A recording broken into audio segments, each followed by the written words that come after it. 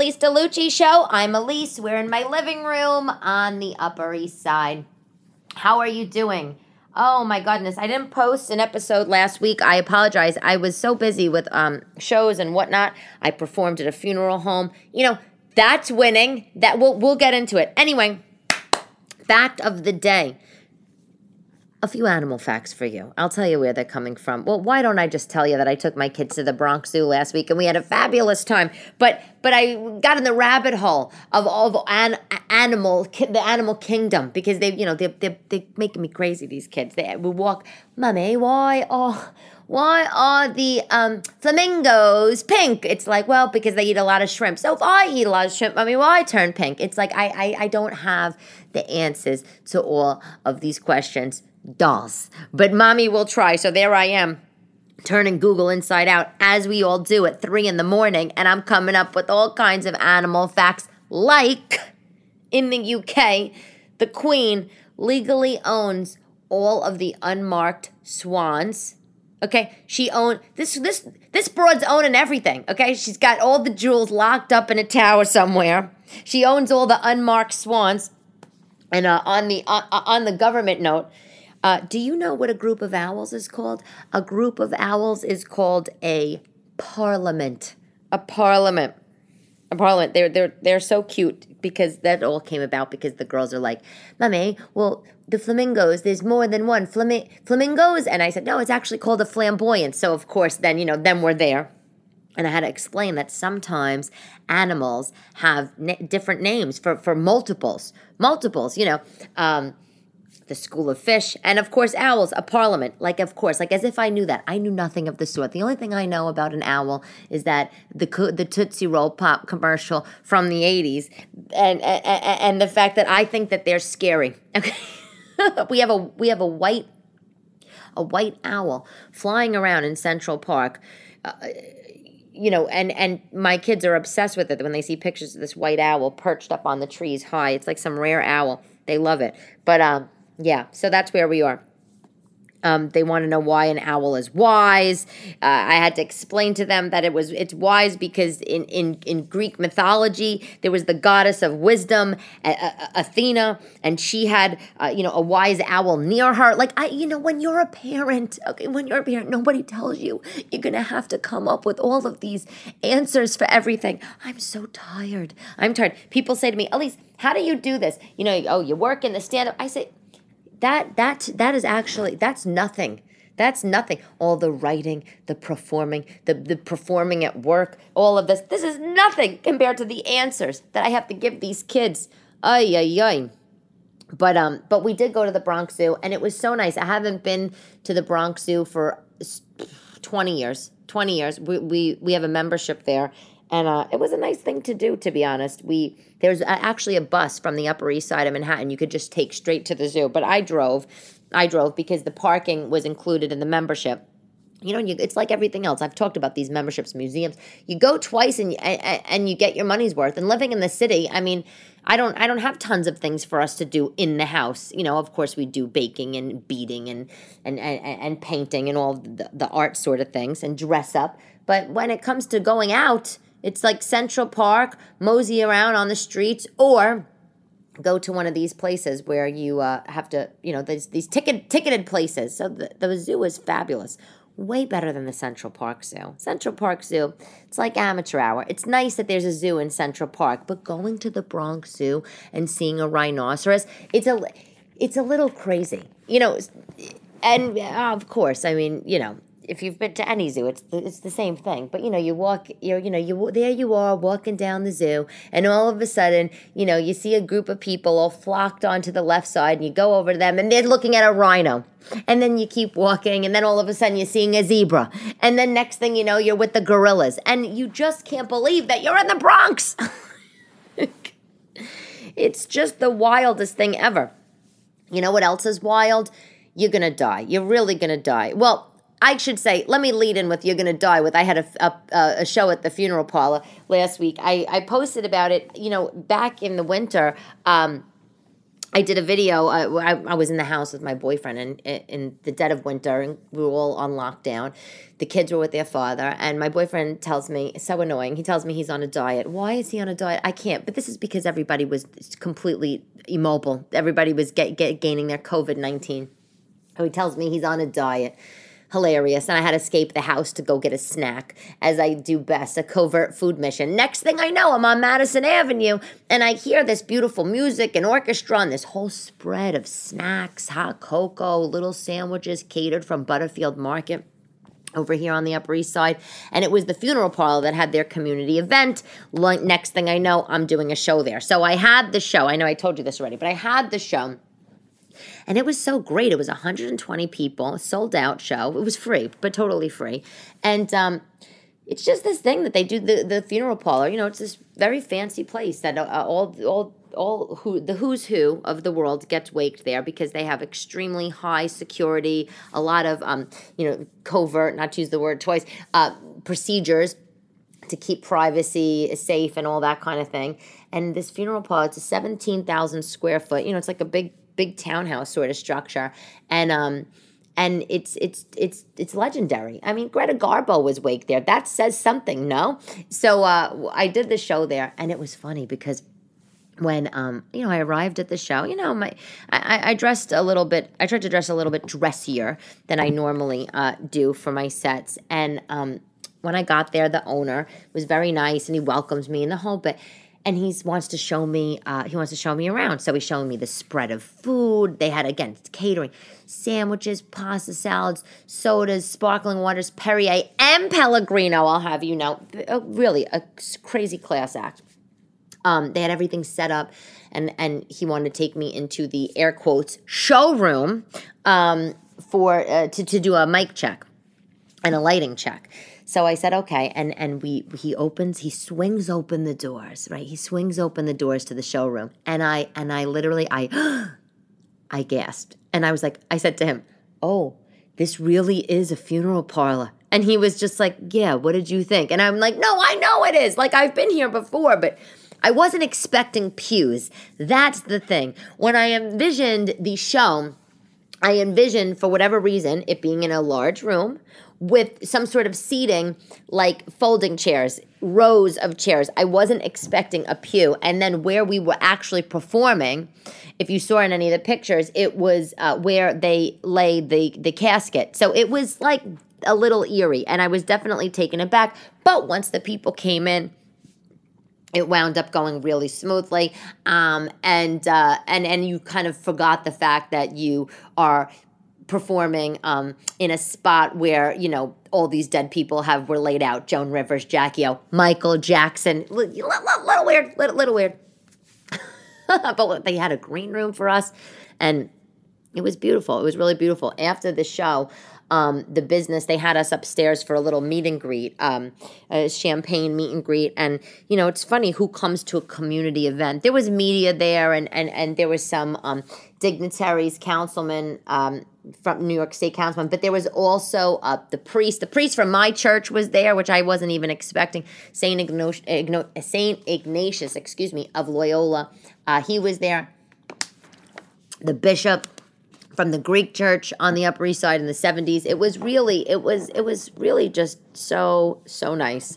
And the funeral parlor, they're doing some renovations, and they were like, maybe we could do a part 2. I'm like, sure.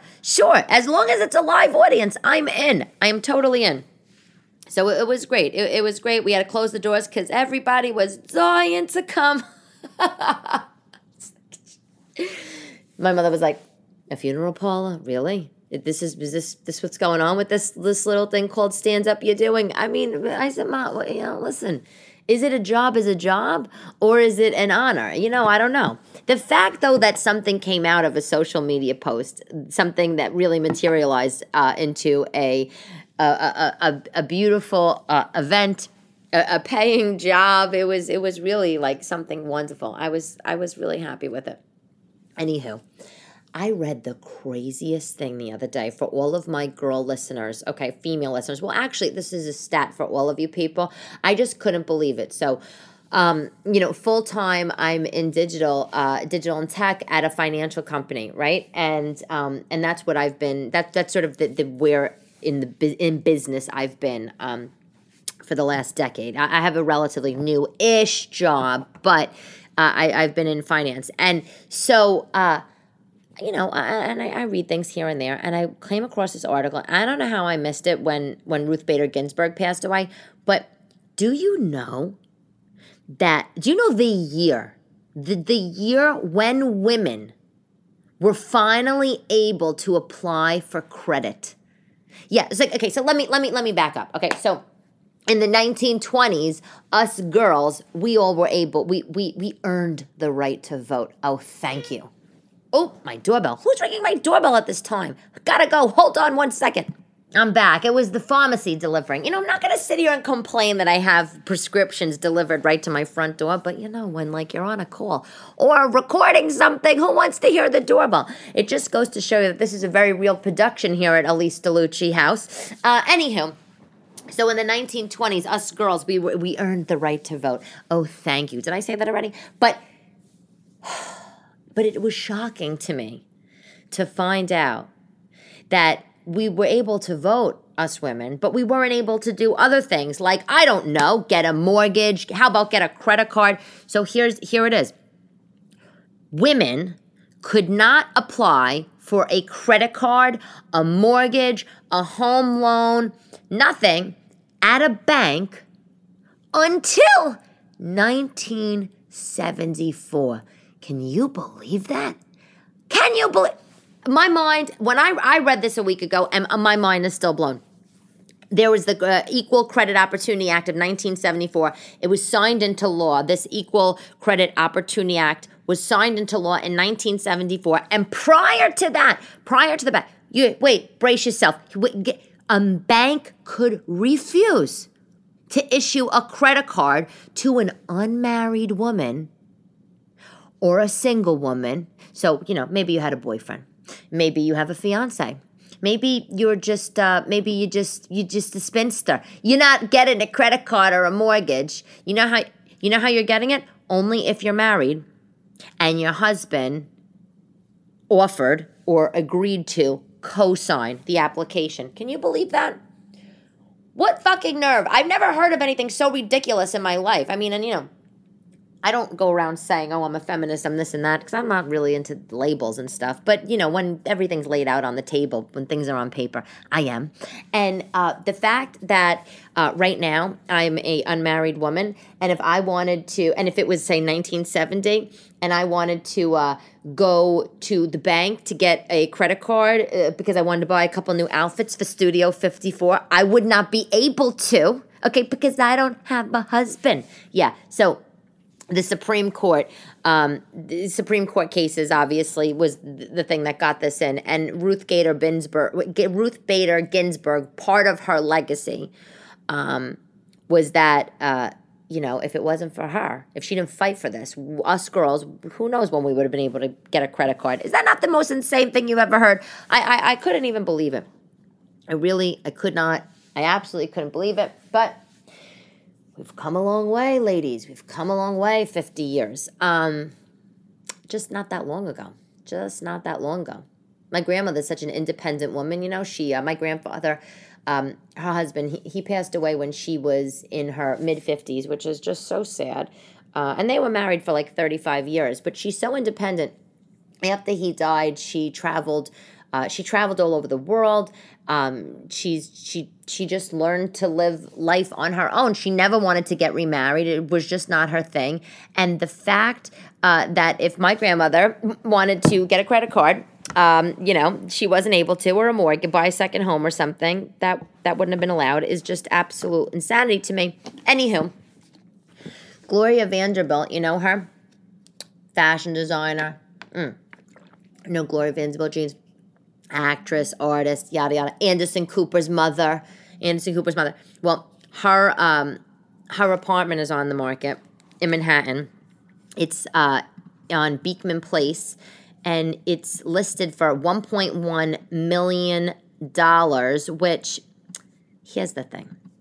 that's a big chunk of dough. It is. It's a big chunk of dough. But for Manhattan, it's not. Now, is it to me? Yes, there's a lot of money to me.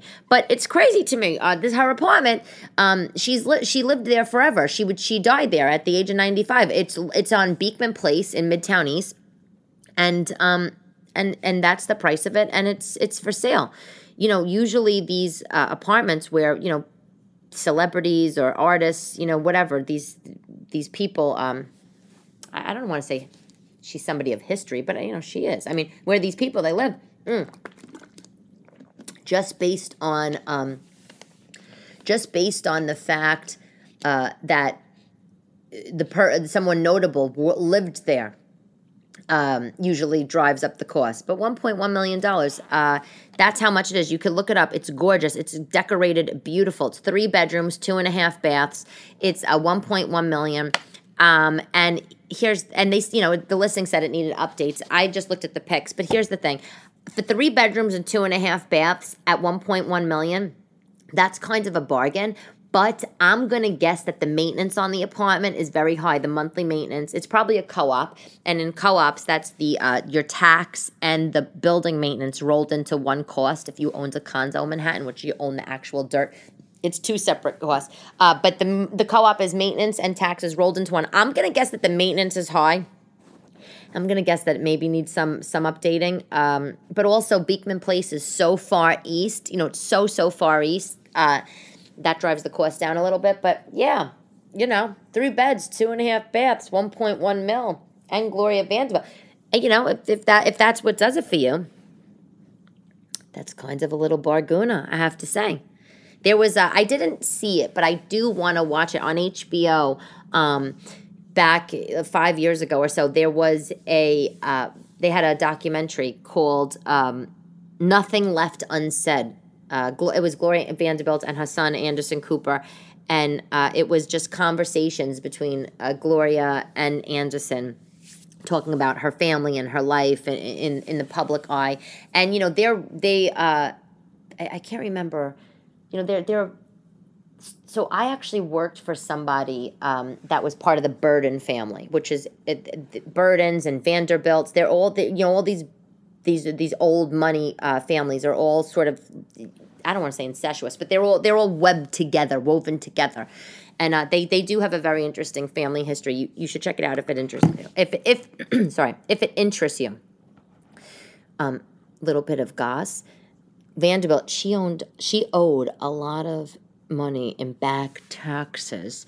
And she had other homes. She had a home on the Upper East Side, a different home on the Upper East Side. She had a big house in Southampton, but she had to sell it because, Anywho. NFTs. So here's the thing. I go back and forth, and I it's good to get your opinion on this, for the listeners there.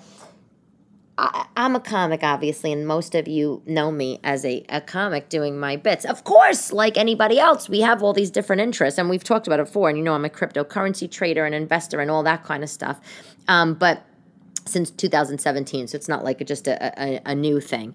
But sometimes people ask me serious questions, and then other times people say, oh, you should just stick to your funny stuff. But it's like, I'm sorry, I don't wake up making everybody laugh. Like, that's not usually how it goes, for everybody.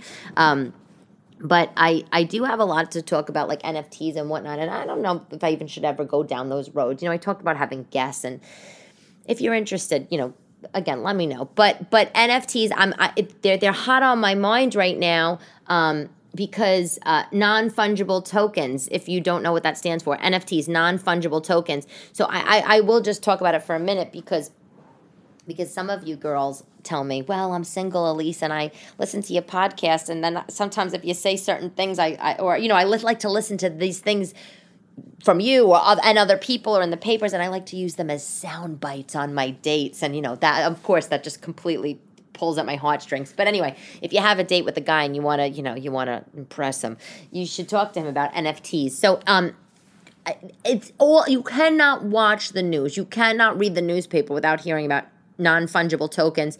So let me just tell you what they are if you are curious. So I think to understand what an NFT is, you have to understand what fungible is, what that means. So fungible is like money. A currency is fungible. So for example, if you have $20, and you can interchange that $20 for 2 10s or 2 5s and a 10 or 20 singles, and it's still worth $20. You could have 2 10s or you could have 1 20, and it's all worth the same. That's fungibility. It's interchangeable.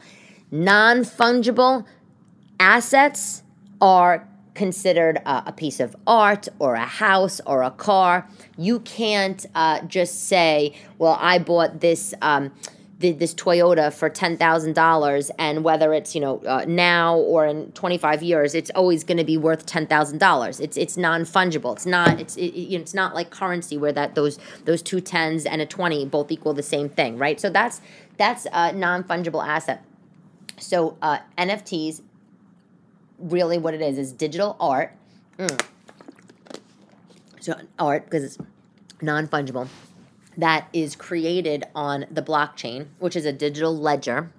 Okay, so like how you have a ledger, if you keep, a written ledger, your books in your house, some sort of ledger of all the money or all transactions or anything that's going in and out of the house or whatever. This is a digital ledger, so it's on something called the blockchain. The blockchain is digital ledger. So the NFT is a piece of digital art that's created on the blockchain. So it has a long alphanumeric string. Okay, that's attached to it. That's so what you see visually, maybe on your screen, if you're looking at an NFT and say it's an NFT of Pop-Tart Cat that sold for $300,000 or $600,000 like 6 months ago or something. If you're seeing on your screen a picture of Pop-Tart Cat, this pixelated cat with rainbows, just Google it. Google Pop-Tart Cat NFT. Do yourself a favor. It's called Nyan Cat, NYANCAT. Anyway, if you Google that, what you're seeing is the cat and the rainbow and the Pop-Tarts, and that's the piece of art. Somebody created that piece of art, but behind it is a string of, when I say behind, I mean in the back underworlds of the web is a long alphanumeric string that shows that it belongs to a certain digital creator, and that's who owns it, and that's how that's the signature, so to speak. So when an NFT, so this NFT is the same as this digital signature, and if you want to buy an NFT, right, you're essentially buying this original piece of art, and then you could see where it's tracked along the way. Okay, are we following? So essentially, NFT, it's a digital. It's just the same thing as a physical collector's item, like a piece of art, like a Mona Lisa, but it's digital. So instead of getting an actual oil painting of the Mona Lisa to hang on your wall, you, the buyer, you're getting the digital file, okay?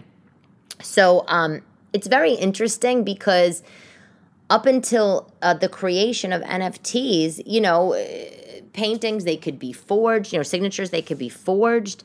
They could go burn in a fire and just never surface the planet again.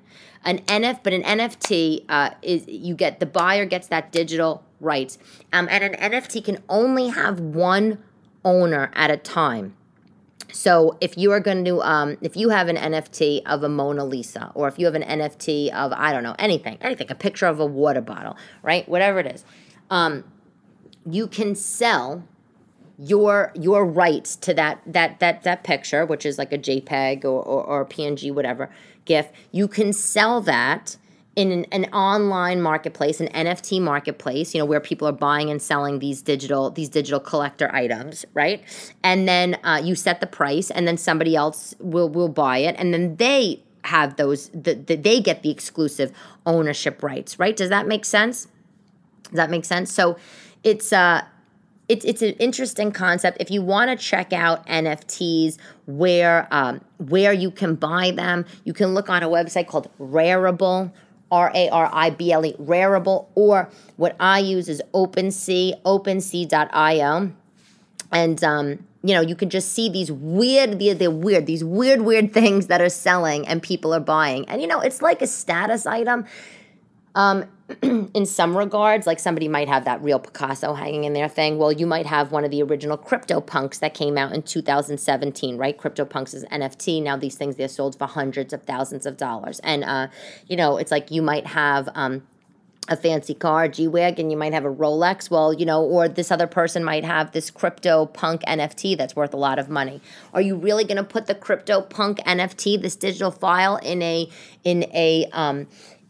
picture frame and hang it on your wall? You might, but what is it really that you own? You own those digital rights to the asset, right? So that's what it is. People might say, older generations might say, and my generation is also included, by the way, in the older generations, those people might say, well, what's the point of having this? I don't understand. What the hell is the point? If I'm not going to display this anywhere, if I can't drive it anywhere, if I can't wear it anywhere, if I can't show it off at my dinner party, then I have this, whatever NFT. What's the point of it? It's just like an asset. It's just like an asset. But to let you know, if you want to buy an NFT, you first need to get a digital wallet that allows you to store your NFTs, right? Because they don't come delivered in the mail, the snail mail. This alphanumeric string where your ownership rights sit. It sits inside a wallet.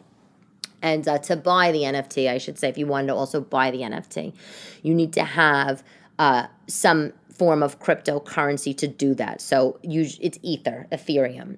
ETH is the ticker symbol, or is the symbol for Ether. So it's very complicated. If you're not doing it at all, if you don't have any crypto, if you don't have any digital wallets, if you don't really fully understand the NFT, but if you do understand it, it becomes more easy. If you have the digital wallet and you have some Ether, then you could go on to OpenSea.io and you could check out the NFTs and you could buy. And not all NFTs, let me say this, not all NFTs are worth money, right? So there's billions of them out there right now. But I have a few, not the CryptoPunks one. I didn't get on that bandwagon. I should have because they are worth an absolute freaking fortune. But I do have some, and the second I buy them, I actually resell them. I flip them for a higher value. That's what most people do. I could save them if I want, but I'm really just doing more of an experiment sort of thing as opposed to a long-term hold. But it's very, very, very interesting stuff. And if you think about it, what I like about it is, I'm interested in it because I'm in tech and digital, but I am interested in it, and also because it's very buzzy, and I'm interested in topical things. But what I like about it is I like the idea of a digital signature. I like the idea of a digital stamp on an ownership, because who's to say what's real and what's not real, except just the owner. So if you have a Louis Vuitton bag, so what? So you might have the receipt from you bought it in the store. Well, that's all well and good. You might have like an authentic, a certificate of authenticity. Fine, that's good. But other than that, who's to say it's real and not real? This validates the authenticity of things. So, and like anything else, it's NFTs are only worth what somebody else is willing to pay for it, right? So your Louis Vuitton bag probably costs $5 to make in the factory, right? But they're selling them for $1,000, and then you're willing to pay $1,000 for it. So fine, and say it's a rare bag, and then you sell it in 5 years. Well, maybe then it's worth $1,500. That's the market. So it's market economics here. But NFTs are risky because the future of them is uncertain. We don't have any history to judge performance, so it's not like the Louis Vuitton bag that might be valuable or hold its value in time. We don't know what this is going to be. So if you want to look into it, I would recommend investing a small amount. If you want to hear more about this, again, feel free to ping me or whatever. If you're like, Elise, look, like I love you, but I really don't give a shit about that kind of stuff that you talk about, then that works too. And I'm interested in hearing the feedback. But as I said before, I can't always bring people in to talk about this stuff. I sometimes feel, and let me just say this, this whole podcast is really just my life, like a small slice of life of what's going on in my world. But I feel that a lot of these things, when it comes to specifically like a lot of tech things, crypto, the different types of cryptos, how to buy it, what to hold, what's an NFT, all that.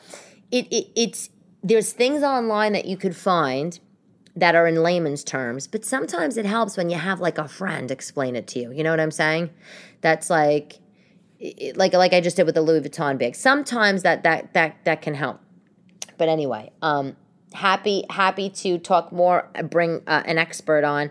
I am not an expert. I'm not a registered investment advisor whatsoever. I'm just telling you giving you my personal opinions and my personal decisions. If you have $30 that you spend on cocktails one night or at a manicure, pedicure, whatever, maybe it's worth trying to buy an NFT and exploring that world.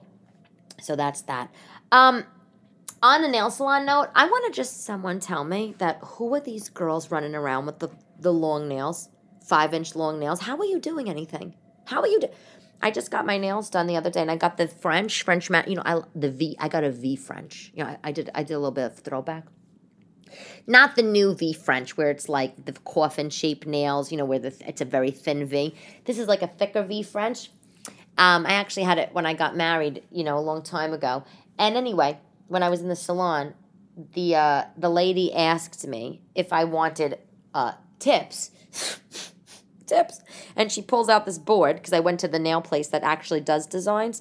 And I said to her, how are people doing anything with these long nails? How? I want to know. How are you washing dishes, peeling an orange, changing your tampon? TMI, but really, how are you doing this with these giant nails? Can you imagine? You imagine changing your daughter's diaper, braiding your kid's hair with these claws? I literally I'm convinced that Cardi B, she has somebody doing everything for her. Zipping her dresses, buttoning the top button on her jeans. They're completely not practical. I like the look. I do. I like a look. I like a look, but not enough. I'm not enough to be a slave to fashion like that, I'll say. So I have my V French manicure on my natural long nails, but they're not as long as, they're not as long as what's going on in Hollywood right now. A couple more things. One thing is, there is a girl, shout out, and your name is escaping me right now, but shout out to the woman that emailed me. She messaged me. She's 35 years old, and by the way, this is why I do think sometimes it's nice to talk about things, more some not serious, but like things like the NFT sort of world. Because I've mentioned my job on this podcast before and here, that, and she says, oh, Elise, I'm 35 and I'm interested in a career change, and you had mentioned you're in tech and digital, and I'm thinking about doing UX, UI design, which is user experience and user interface design. Do you have anybody that I can talk to, or any tips for me? And I forget what she does for her 9-to-5, her current 9-to-5, her career that she's been doing for the last almost 20 years. But I wrote her back, and I gave her some suggestions for programs that I know that people have taken and gotten a lot out of. And I also gave her a couple of names of people on LinkedIn that she could look into, and I'm happy to make an introduction for her. Maybe, one of these people that are very much in the UX UI world want to, mentor somebody or give her even more sort of bits on how she can get an internship or that kind of thing. So I appreciate you for sending me that message. And let me just tell you this, ladies and men, is that being an Italian, and I don't know how much I said this before, but being an Italian woman in the business world, for me personally, was not always that easy. We are stereotyped. I have a look in my personal life. Look, I like my hair big. I like hot rollers. I love a hoop earring. I love a long nail, and I love a good leopard print. But that's not professional, so I can't do that in my 9-to-5 world. But my Italian name and the upbringing, and maybe even the big gestures and the bigness that comes along with being Italian, that we sometimes inherit from our culture or is ingrained in us, isn't so well suited in certain situations in the business world. That's not to say that you can't rein it in. You do have to be a chameleon, right? Everywhere you go. But I will say to you that as an Italian woman, I've had my fair share, my definite fair share of struggles. So I'm a real big advocate, is what I'm trying to say, about women in business, Italian women in business, other ethnicities and races in business. I think that I love a good blonde-haired, blue-eyed, white man Adonis like the next woman, but you know what? There's a lot of that, and let's make room for some of the girls with that come from all over the world. Some of the girls that maybe weren't that don't fit the mold of a white Anglo-Saxon Protestant. Maybe some of the girls that grew up out in Staten Island, okay? How about that? Because we could do just as good a job as those people and or better, right? So I'm really big in promoting women and young girls and particularly Italians, because I'm Italian and I'm biased, in the work world. So I'm always happy to talk about that, and I do think it's so important. So having said that, my product of the week is not a physical product because we were talking about NFTs. So here you go. In OpenSea.io, there is a creator called 24px, 24px. 24px is the name of the creator. And he creates these NFTs called Pixel Cats, right? There's only about 9,900 of them or 10,000 of them. And there's these pictures, these JPEGs that are very weird looking of like kind of funky looking cats, right? Pixelated cats. And each cat in this collection, in this digital art collection by this 24px, has a different look and feel.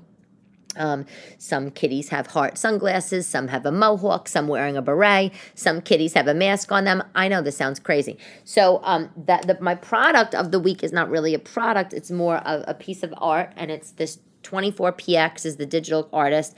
Pixel Cats is his creation. I have a couple of these cats in my NFT collection, and you could look them up on OpenSea, and you could look at what I'm talking about.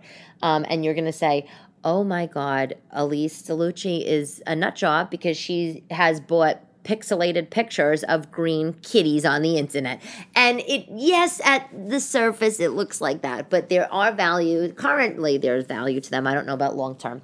So I don't have a specific cat for you to look at, but if you go on OpenSea and you type in 24px, you look up Pixel Cats, and of course, if you're on a date with a guy or a girl or whoever, and we just want to have some interesting conversation with some tech people, you could talk about Pixel Cats and OpenSea and Rareable. You could mention the Beeple NFT that sold at Christie's, a few months ago. And I could tell you that you definitely will impress people. So that's the product of the week. And my quote is by Les Brown, and it's, too many of us are not living our dreams because we're living our fears. Les Brown. Too many of us are not living our dreams because we're too busy living our fears. Don't live your fears, people. Live the life you want to live. That's the best thing that I could possibly say. Live the life you've always wanted. Fuck everybody else. Who needs them? Who cares? Do whatever you got to do. Oh, I love that. I was born for this kind of thing, okay? I was born for it. I'm Elise DeLucci. Thank you always for listening to my podcast, episode 75. I promise not to go another week with skipping an episode, but I had to perform at a funeral for the live audience, So anyway, follow me on Instagram at Elise DeLucci, on TikTok at Elise DeLucci. I am working on shows, as I say. It's a man's world, guys. What can I tell you? I'm working hard. And give me a comment on Apple Podcasts, and I always, as always, really, really appreciate you listening, and I look forward to talking to you soon. Bye now.